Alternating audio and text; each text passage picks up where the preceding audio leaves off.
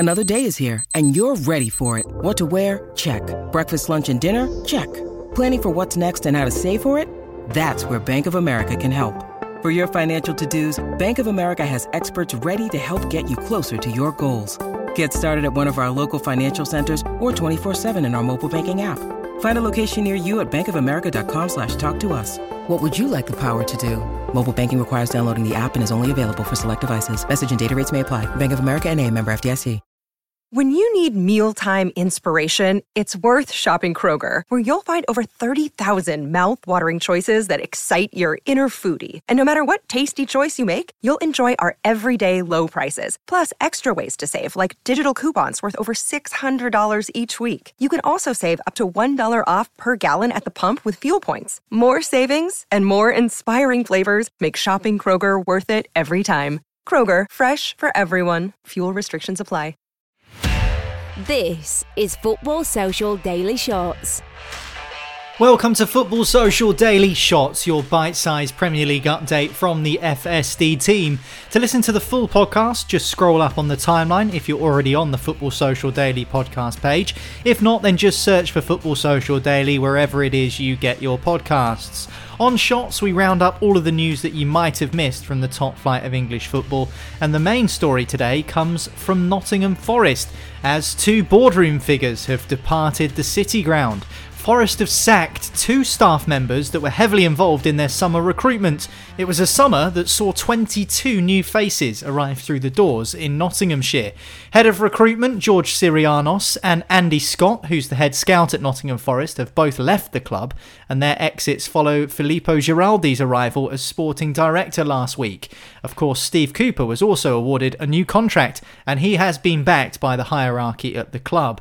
Forest's summer spending totals £145 million in their first season back in the big time after being away for 23 years. It was always going to be difficult for manager Steve Cooper to try and get those players to settle in, and that's proved the case so far, with Nottingham Forest in the relegation zone, second from bottom, having picked up 5 points from their opening 9 Premier League matches, with only 2 of those coming from the last 7 games. A massive game lays in store for Forest at the weekend. They play Wolverhampton Wanderers, who are managerless, and no doubt that's a really good opportunity for Forest to try and get some more points on the board. It was never going to be easy to come back to the Premier League for the first time since 1999, along with a bunch of new faces. But are those players just now beginning to settle down?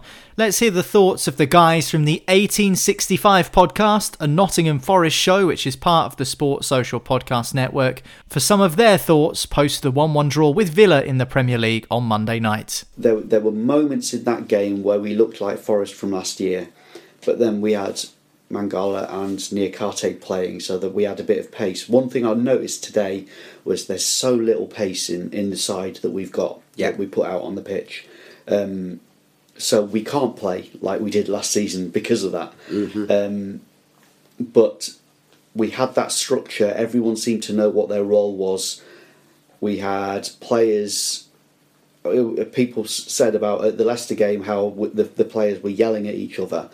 Today they weren't yelling at each other, but they were telling each other where they expected them to be, and Freuler in particular was sort of doing the sort of on-field captain kind of role.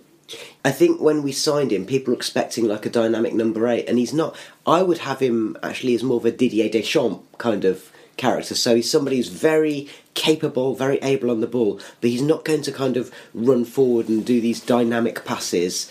What he is going to do is he's going to try and get a bit of a stranglehold, and as you say, kind of he had a bit of a captain's role. He was the one who was kind of being the on-pitch general, wasn't he?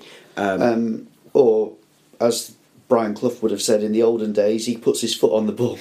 Well, yeah, very much so. I had been saying from the little we'd seen of him so far that he's obviously a player with ability, but I worry about it's taking him time to adapt to the Premier League.